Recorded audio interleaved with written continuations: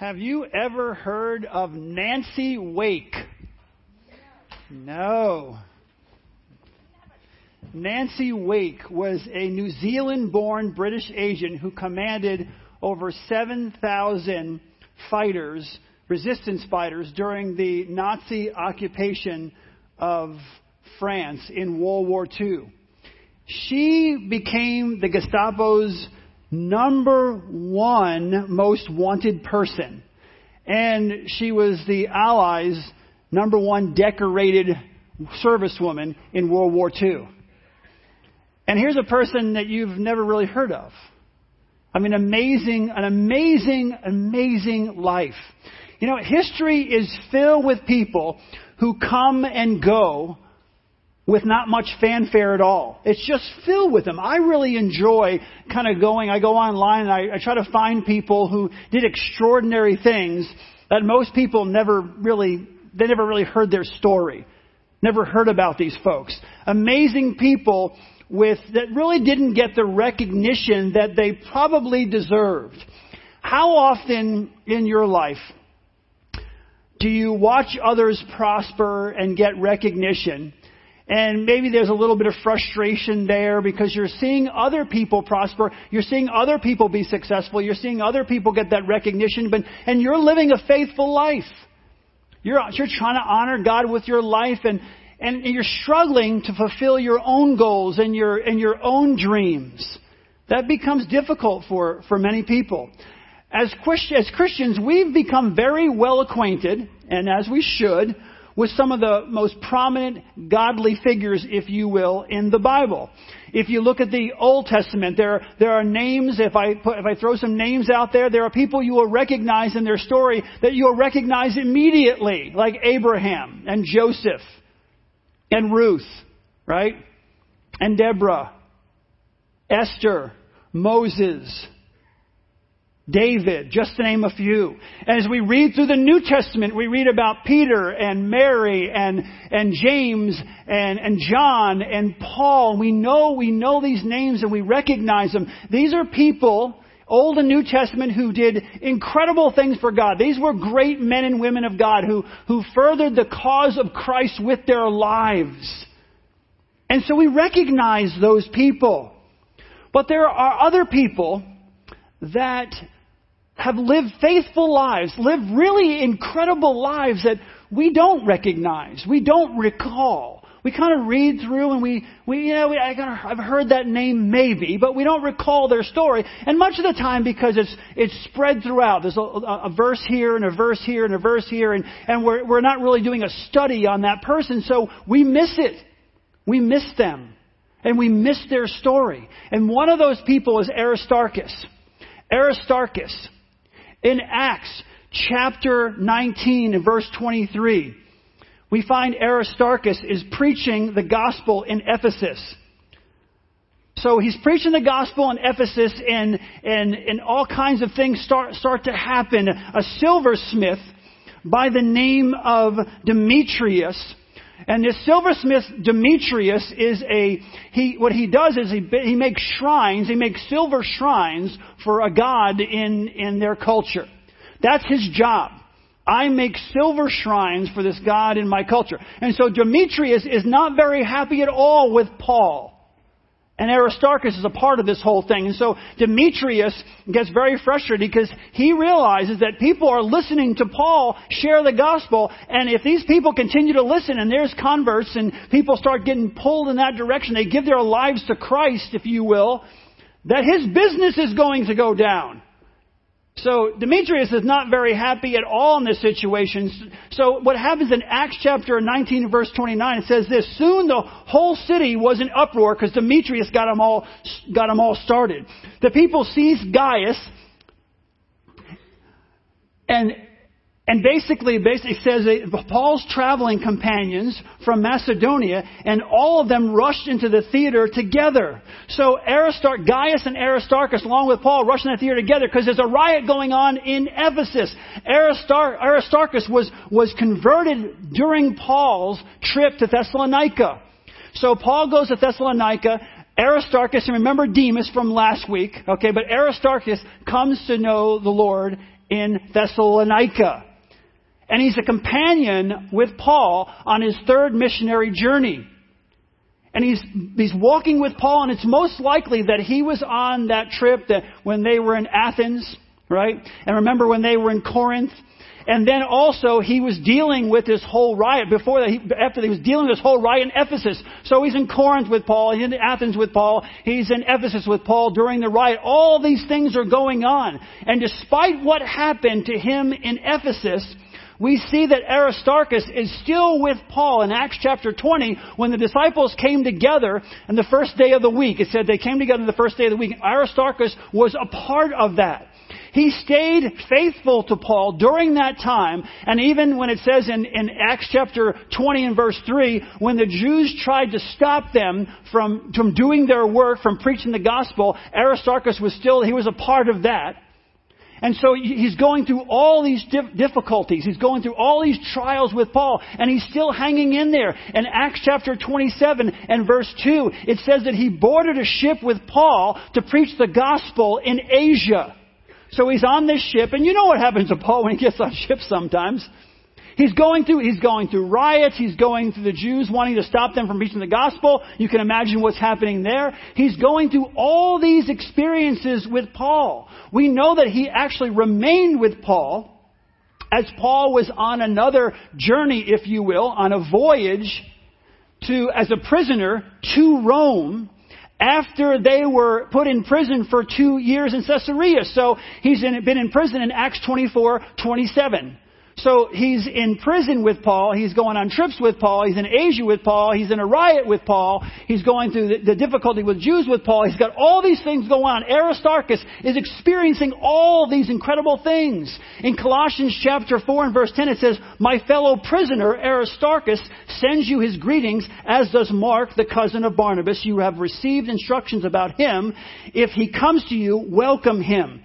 In Philemon chapter 1 and verse 24, it says, "And so do Mark, Aristarchus, Demas," who we talked about last week, "and Luke, my fellow workers." So Paul says that Aristarchus is a fellow worker and a fellow prisoner. He's a fellow prisoner with Paul. This shows his resolve to overcome whatever trials and temptations and difficulties that the world can throw at him. Aristarchus stands and sticks with Paul through it all. So, as you go through these verses, it's amazing all the challenges that Aristarchus had to face. Last week we talked about Demas. And we talked about how Demas abandoned Paul and went to Thessalonica when he was going through similar circumstances. You have Aristarchus and Demas, basic contemporaries, going through similar circumstances, except Demas, don't be Demas when your bracelet there. Don't be Demas. Demas says, "I've had enough." And in 2 Timothy, it tells us this. 2 Timothy chapter 4 and verse 10, Paul says this, "For Demas, because he loved this world, has deserted me and has gone to Thessalonica." And we talked about what it meant to love the world. The lust of the eyes, the lust of the flesh, the pride of life. And we focus more on the lust of the eyes and the lust of the flesh and how that would pull someone away. But that pride issue is so strong in our lives, I said last week, we want to see ourselves in the heroes of the Bible. I want to see myself in the heroes of the Bible. I want to see characteristics like them. But it's also important for me to see myself in those maybe who have fallen short, like Demas. So Paul says he's abandoned me and gone off to Thessalonica because he loved the world. See, when the going got tough, Demas got going. And I don't mean got going in a good way. Demas just ditched. He looked at this and he just ditched. And my encouragement to you last week and to you this week again is, don't be Demas. Choose God over the world. Choose the things of God over the world. See, we need people like Aristarchus to teach us those things. Demas and Aristarchus went through similar circumstances. They were together a lot of the time. Demas abandons Paul. Aristarchus stays with Paul. Why did he do that? He was a passionate man. He was passionate and he had a relentless spirit. And as I'm studying through this, these passages, and I'm reading about Aristarchus, and I'm reading about Demas, and I'm realizing more and more how much they were together. I started to think to myself, can you imagine? And they most likely would have these conversations. Can you imagine the conversations that went on between Aristarchus and Demas at that time? Okay, they're both going through the same thing, sitting around a fire. I'm making this up, okay, but just go with me a little bit. They're sitting around a fire, and Demas, who's probably being poured into by Satan, Demas going through, sees the riots, he goes through this, and he's having a rough time. And he's probably starting to think, boy, I'll tell you what, life was a lot easier before I met this guy, Paul. I'm not getting what I really want out of this. And then Satan starts to talk to him and say, remember that girl in Thessalonica? Hey, remember? That was a lot easier, right? When's the last time you got wasted, buddy? I mean, think about it. You've been through riots. You've been through this. You've been through that. People want to stone you. You've been in prison. I mean, where's this guy Paul leading you? That's what Satan's pouring into him. He starts thinking about Thessalonica. The things of this world start pulling on his heart. And I would think, only my opinion, that Aristarchus and Demas maybe had some conversations. And can you imagine Demas? You know how you start thinking that way and you just want to see if someone else is on your side? You say, hey, Aristarchus, have you ever thought about what we're going through here? This is tough. I mean, this was nowhere near as difficult before Paul came into our lives. I'm just kind of throwing it out there. What do you think? And I could see Aristarchus saying, yeah, I know exactly what you're saying. It's really difficult. Man, we've been through a lot. Man, boy, when that guy, it started all this, the silversmith and, going through and the riots, and we had to slip off into the theater. And, you should have been there when I was with Paul and here. And imagine the conversations that they would have back and forth. Maybe Aristarchus picking up on Demas's frustration or his discouragement or the evil spirit, if you will, pouring into Demas, and Aristarchus trying to encourage him and keep him strong in the faith. It's just amazing to think about. See, Aristarchus is not mentioned as much as some of the greats in the Bible. But I'm going to tell you something, and I know this to be true because of what the Word of God says. Aristarchus, all right, is great in the kingdom of God. Aristarchus is walking tall, standing tall in the kingdom of God. Because God sees a person's heart. God knows our hearts. He knows our motives. He knows our desires. He knows our faith. And when it comes to having faith and standing strong, Aristarchus stood tall in the kingdom of God. The Bible doesn't tell us. You think that the Bible, Aristarchus may have gotten more accolades than Demas because Aristarchus was a great speaker, or he was a great writer, or he was a great teacher, or he was a great this, or a great that. It doesn't say that, any of that. It doesn't say that. It doesn't say anything about how great he was at this. So he's probably a guy, obviously, behind the scenes a little bit. But in the 5 verses where Aristarchus is mentioned in the Bible, we get this glimpse of an amazing, faithful, determined, compassionate, passionate man who's gone through so much, but lives his life for Jesus Christ, lives his life, and we get a glimpse of a man of faith. And it allows us to be motivated, or I'm inspired. I am personally inspired to live a bolder life because of the example that Aristarchus set. Because I can look at 2 different people, Demas on the one hand and Aristarchus on the other hand, and see they both went through the same thing, and ask myself, why did one abandon Paul and go to Thessalonica and the other stay with him through it all? What is it in Aristarchus that I need to be like? Because I go through trials in my life. Things don't always turn out the way I want them to in my life. People around me suffer. I suffer. Things are disappointing. And so all these things happen. We all go through challenges in our lives, in our faith. What is it that kept Aristarchus standing for God and walking alongside Paul and caused Demas to walk away because he loved the things of this world? How do I avoid becoming in any way, shape, or form like Demas? Because I don't want to be that kind of man. See, in the past like today, it's often those who are in the spotlight who we seem to remember. And so in our brains and our minds, we are kind of, I would say, brainwashed by our culture to want to seek out that kind of recognition in our lives. But we need to realize something. If you get recognition, if you get recognized by the church, by the world, by whatever, because you're doing something, you're just doing it and you get recognized, there's nothing wrong with that. But here's where you have to be careful. Here's where all of us have to be careful. When we begin to make that a priority, recognition a main priority in our lives, it can become a terrible trap. It can become a trap. I've watched so many good men and women, and you can pick whatever field you're in, okay? But I've watched so many good men and women fall or become discouraged in ministry because they never really reached the goals that they set for themselves.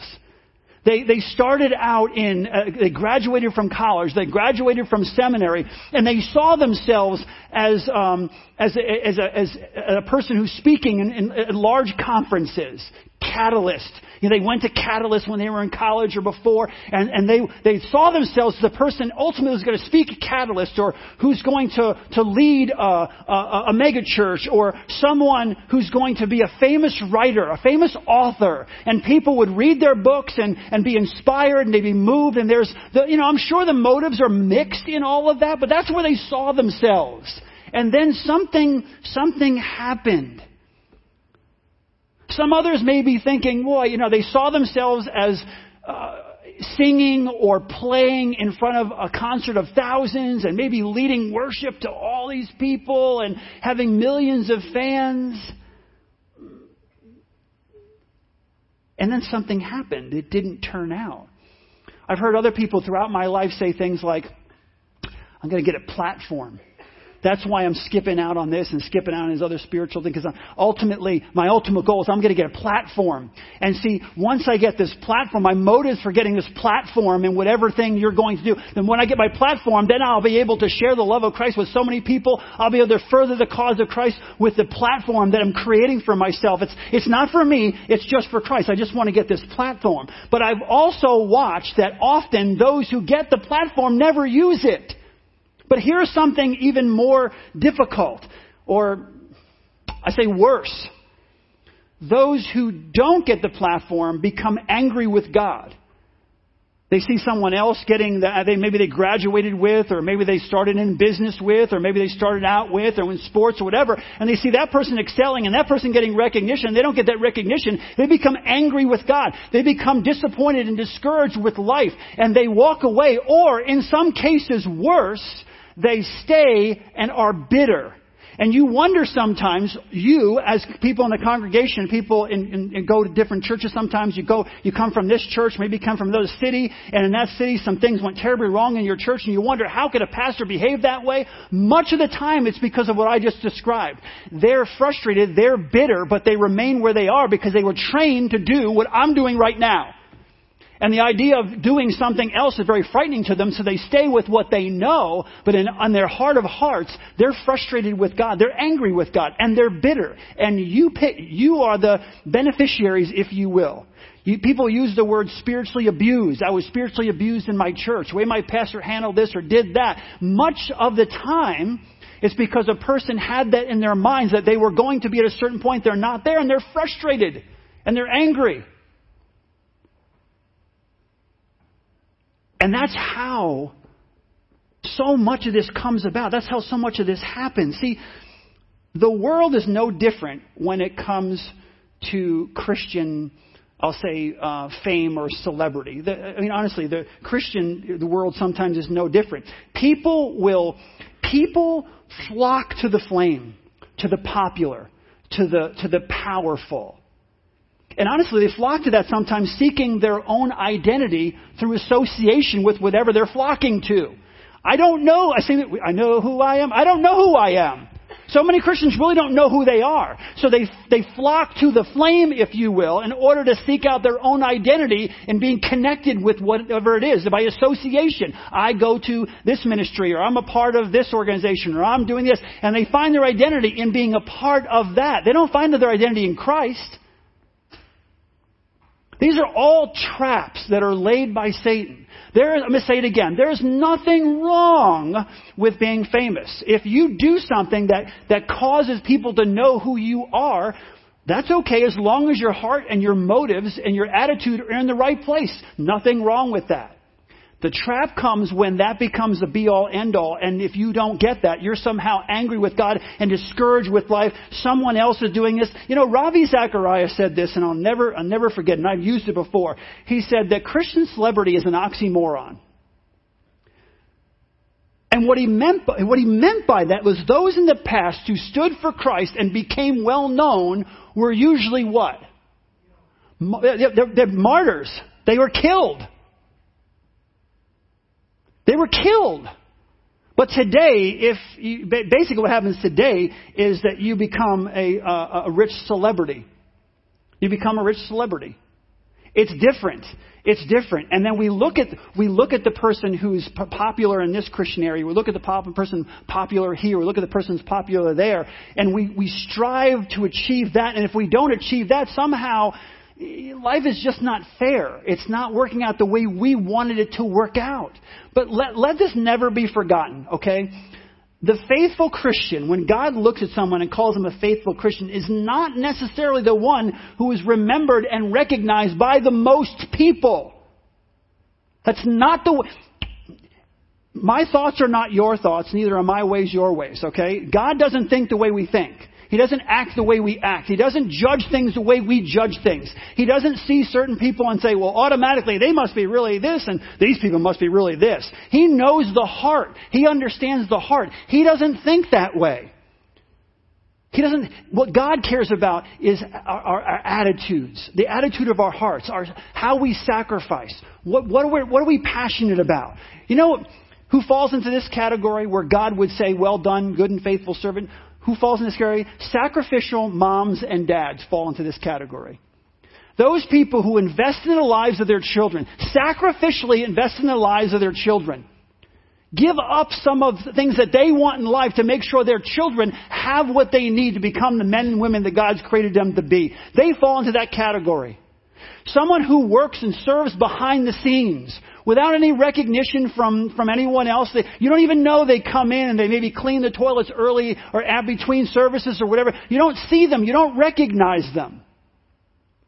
The person who gives without recognition. You don't know. They don't walk around telling you how much they give and how much we should all be thankful because they gave this or they bought that. They want their name on this. They want those kinds of things. The pastor who serves in a small local church.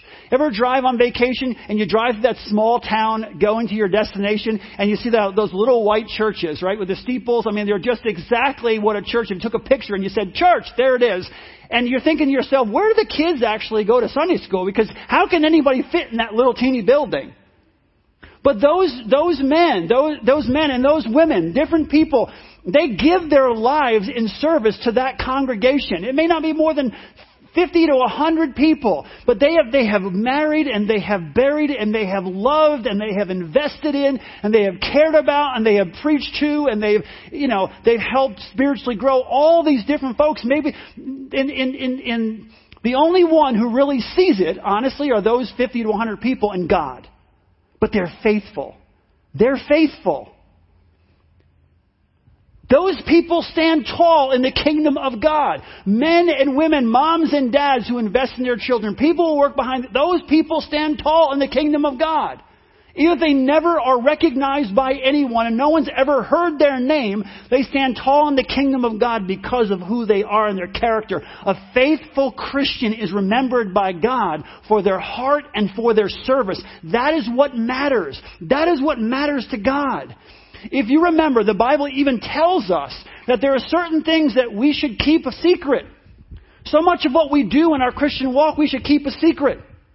Let me read you a couple. Matthew chapter 6 in verse 4, it says, so that your giving may be in secret.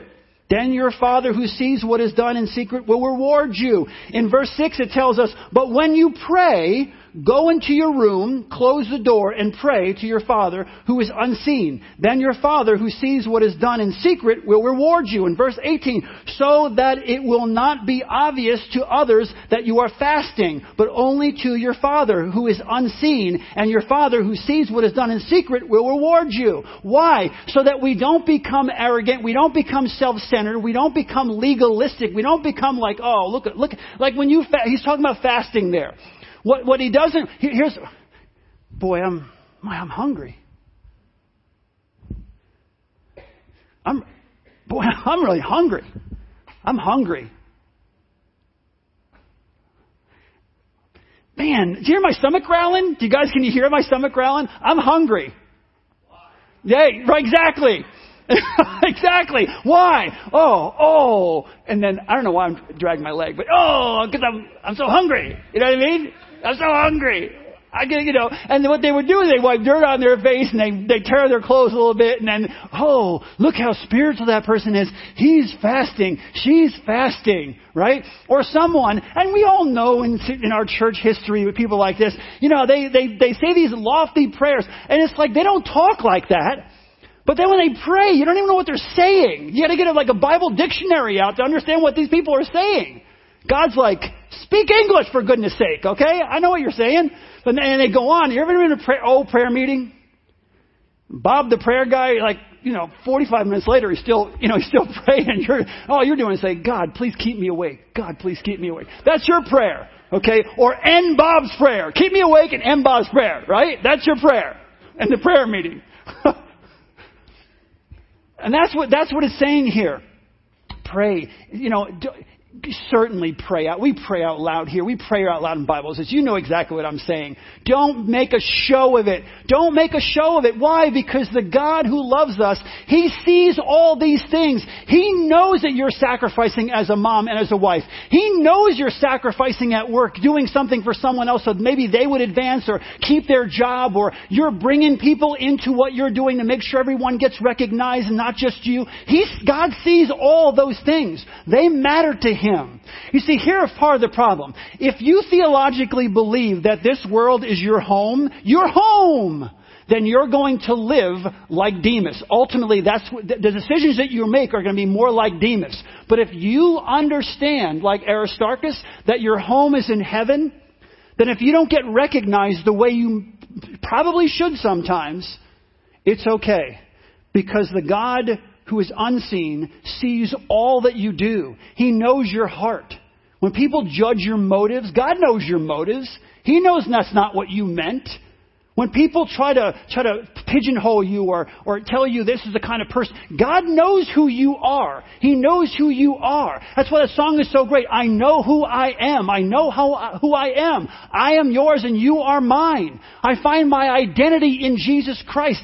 Aristarchus found his identity in Jesus Christ. Demas found his identity in the world. This is it. I got one life to live, and he abandoned Paul and went to Thessalonica because there was the lust of the eyes, the lust of the flesh, and the pride of life was a part of his makeup. He loved the world. Aristarchus, on the other side, loved God more than the world. And he went through just as much or more than Demas, and he stood with God all along the way. And that's who we need to follow after. Anthony Munoz, when he played in the NFL, I was talking to him and I said, how do you handle the fame of your position? And I wasn't talking his position, just the position he played in football, but I mean the position as he is he is the greatest offensive lineman who ever lived. When he was playing, everyone said he was the greatest offensive lineman who ever lived. You ever watch Monday Night Football back there and they would talk about the great one? They'd say the great one, right? And I asked him, how do you handle that? How do you handle that? The fame of that position. And what he did was he quoted Proverbs chapter 27 and verse 2, which says this: let someone else praise you, not your own mouth, an outsider, not your own lips. Let someone else say you're the greatest. Let someone else praise you, not your own lips. Live your life for Jesus Christ. Only what's done for Christ will last. Live your life for Jesus Christ. And if other people choose to say something about that, that's okay. But don't get in the trap. Don't find yourself and put yourself in the trap of saying, this is my goal. And if I'm not speaking at this conference at this time, somehow I failed in life. God is not giving me what I want. Why would God not bless me? I'm this and I can't believe that person. That robs you of so much. We get robbed of so much in our Christian lives. Being in a spotlight like Anthony in a small way, or Paul in a larger way, should not be the be-all. It's okay. It's not wrong. Let me say this again. It is not wrong to be a professional athlete in the spotlight. That's not wrong. It's not wrong for Paul to do what he has done and get the recognition that he receives from all of us. We know who he is. Those things aren't wrong, but we should be content. Here, listen to me.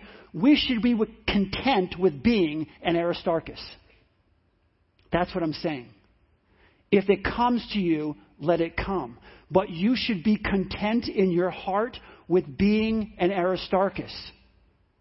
You shouldn't be angry with God. We shouldn't lose so much of who we are. We shouldn't be so frustrated about our lives because it's not working out the way we thought it would work out. See, Aristarchus faced all these trials with Paul. And he didn't let those trials or tribulations discourage him. He walked with God all along the path. He stayed with God. He lived with God. He lived for Christ. I want you to think about this. Okay. Thomas, they call him Doubting Thomas. I think it's a little unfair. Okay. But Thomas, when Thomas goes to Jesus, and he sees and he touches Jesus. And when he sees and touches Jesus, he says what?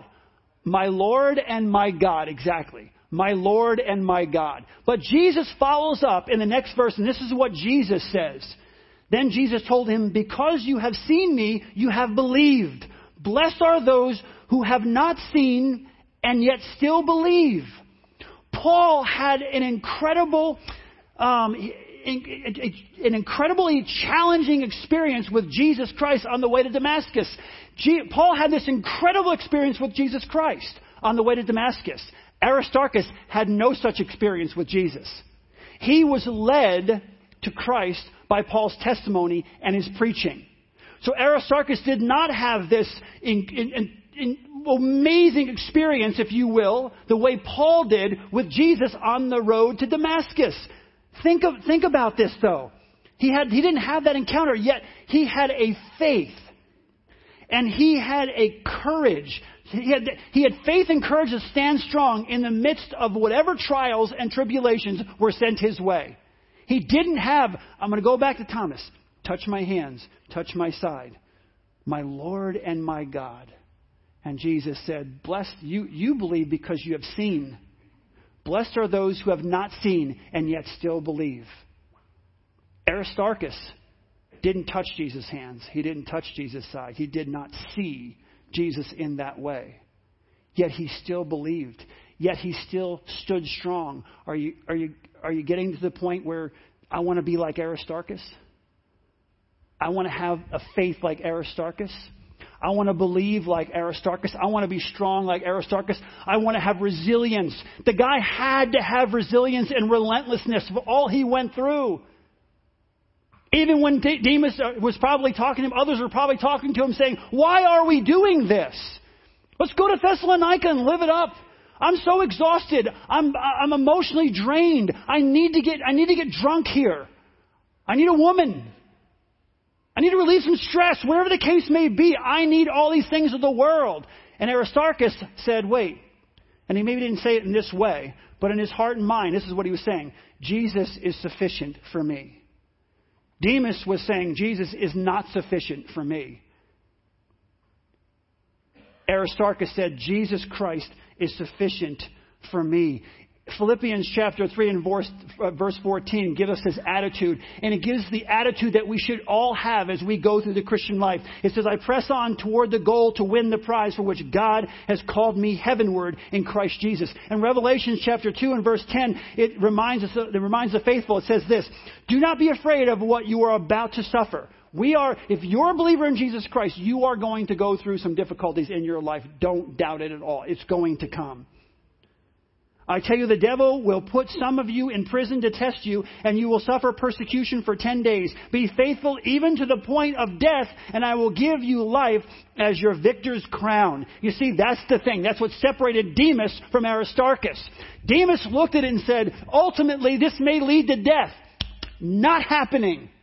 I got one life to live. This is it. And I'm not going to just be killed and by following this guy Paul and the stories he told me about Jesus. And he loved the world more than he loved God. He loved the world more than he loved God. And if you learn nothing else from these last two sermons, you've got to ask, I have asked myself, and you've got to ask yourself this question. Do you love the world more than you love God? It's as simple as that. Because you are going to face difficulties. You already have.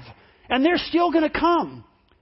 Do you have an Aristarchus type faith where through it all, through all the difficulties and the riots, and you can interchange whatever difficulty or challenge or in your life for what he went through? Do you love the world more than you love God? That's the question that we all need to ultimately answer. You see, fame and popularity and recognition and power are rewards given by the powerful and the masses of this world, and sometimes for no apparently good reason. I give you the Kardashians. Okay? They're just the first in a line of Jeff Greer going, what? It's like these children of famous people are famous for nothing. Because the powerful and the masses of this world choose to reward them for whatever they choose to reward them with. But listen to me. Character and courage and faithfulness and mercy and grace and compassion. Those are characteristics. Those are the things that help us become more Christ-like. They're a reflection of Christ-likeness in our lives. And those are the things that God recognizes. Those are the things that God sees. Those are the things that God rewards. Those are the things that God cares about. Those are the things. But people, courage and faithfulness and compassion and not going to get famous with any of those things. Let me tell you something. You know I'm telling the truth here. You and I lose so much joy and so much peace and so much contentment. We lose so much of those things when we base our identity or our significance on the applause of others. We are constantly, so many times as people, we are constantly looking for the applause of others, and we lose so much joy and peace and contentment and happiness in our lives looking and seeking after the applause of others. Tell me if I'm wrong again. We are so stressed out, so overwhelmed, so worried, and ultimately so bitter because someone is getting the recognition that we believe that we deserve. Let me let you in on a little secret. That may be true. And God knows it. You are the one who did that project at work. You are the one. That invention was your idea. That idea was yours. That project, you're the one who put most of the effort into it. And it was stolen. The recognition, which you should have had fairly, it was unjust. You were unjustly accused. You were unjustly done to. Those may be all true, but the reality is you need to remember God knows the truth. God knows the truth. I'll be honest with you. I'm 53 years old. I am no longer impressed by who invented what, by who discovered what, by who was the first one to do this or that or whatever it was, because most of the time, history is written or rewritten by those in power at the time. So I really don't know completely who invented or who discovered or who came up first with whatever. I don't really know. Because in the world I live in, I'm not sure if the person who invented that just stole it from a guy he could steal it from because the guy had no money, and he basically took it instead of giving the guy credit and just taking it and running with it and saying, this guy invented this, but I'm in a position where I can drive it forward. He said, no, I did. I don't know. I have no idea. I have no idea. But I'm no longer impressed by any of those things. Listen, a couple other quick things real fast. You get frustrated and you're thinking, I don't understand. This is not fair. This may be helpful or maybe not helpful, depending on where you're coming from. And I don't believe this at all. I think it's impossible and illogical that there's no God. But if there's no God, who cares who gets recognition for anything or is famous for anything? We are each no better. We are random chance beings stuck on this round ball called Earth. We came about by random mutation or whatever else. We're no better than a worm or an ant. There is no purpose or significance to life or your life in particular. So who cares if there's no God about any of these things? If there's no God, you got bigger fish to fry. I just gave you the bigger fish, okay? You got bigger fish to fry. But let me tell you something. And there is a God. There is a God. And if there is a God, then those who take credit for things that don't belong to them get their accolades here on earth, but not in the next life. They get it. You get it here. You get it all here. You can have it all. You can have it. But in the next life, bupkis. Okay? It's a spiritual word, bupkis.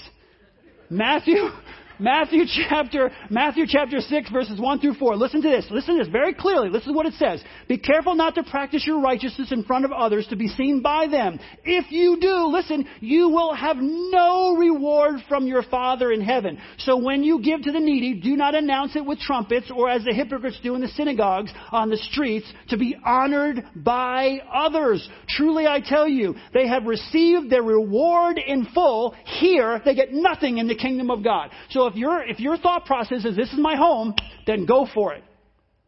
Go for it. God is going to give you an amazing, dynamic life here on earth, but the true reward is given to us by God in heaven because heaven is our true home. But when you give to the needy, do not let your left hand know what your right hand is doing, so that your giving may be in secret. Then your Father, who sees what is done in secret, will reward you. Listen to me.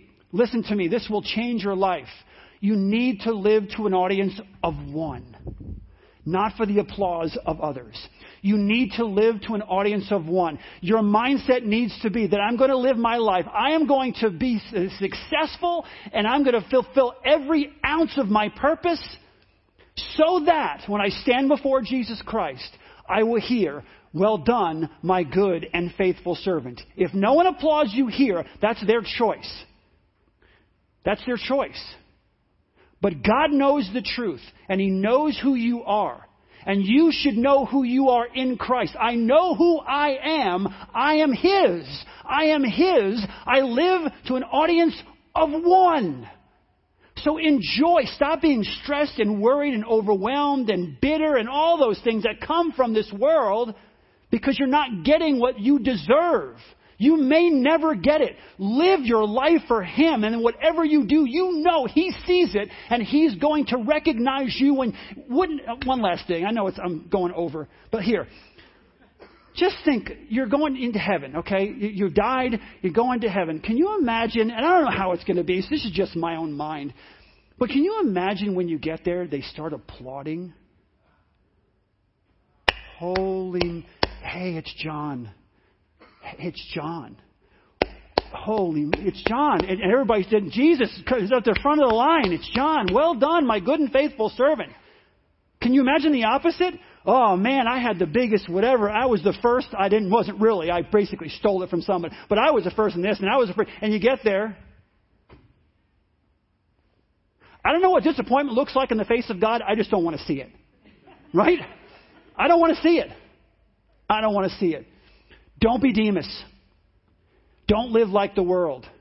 Instead, be like Aristarchus with a passion and a humility for God. Aristarchus knows who he is, and he knows who he belongs to. And he lived his life that way, and we should try to live our lives that way as well. Let's bow our heads. Father, thank you for this great time you've given to us. Thank you, Lord, that please, Lord, please, don't make this in one ear, out the other sermon, but help us to work on this in our lives, because we're getting robbed constantly of joy and peace and contentment, and we're worried and we're anxious and we're stressed and we're bitter and we're angry at the world because. God, help us to be like Aristarchus. Help us to be conformed to the image of your Son, Jesus Christ, and to put him first in our lives, and to know that you see everything, and that one day you will recognize, you will point out to all those in heaven what we've done for you. Let us live for that and enjoy our lives. In Jesus' name, amen.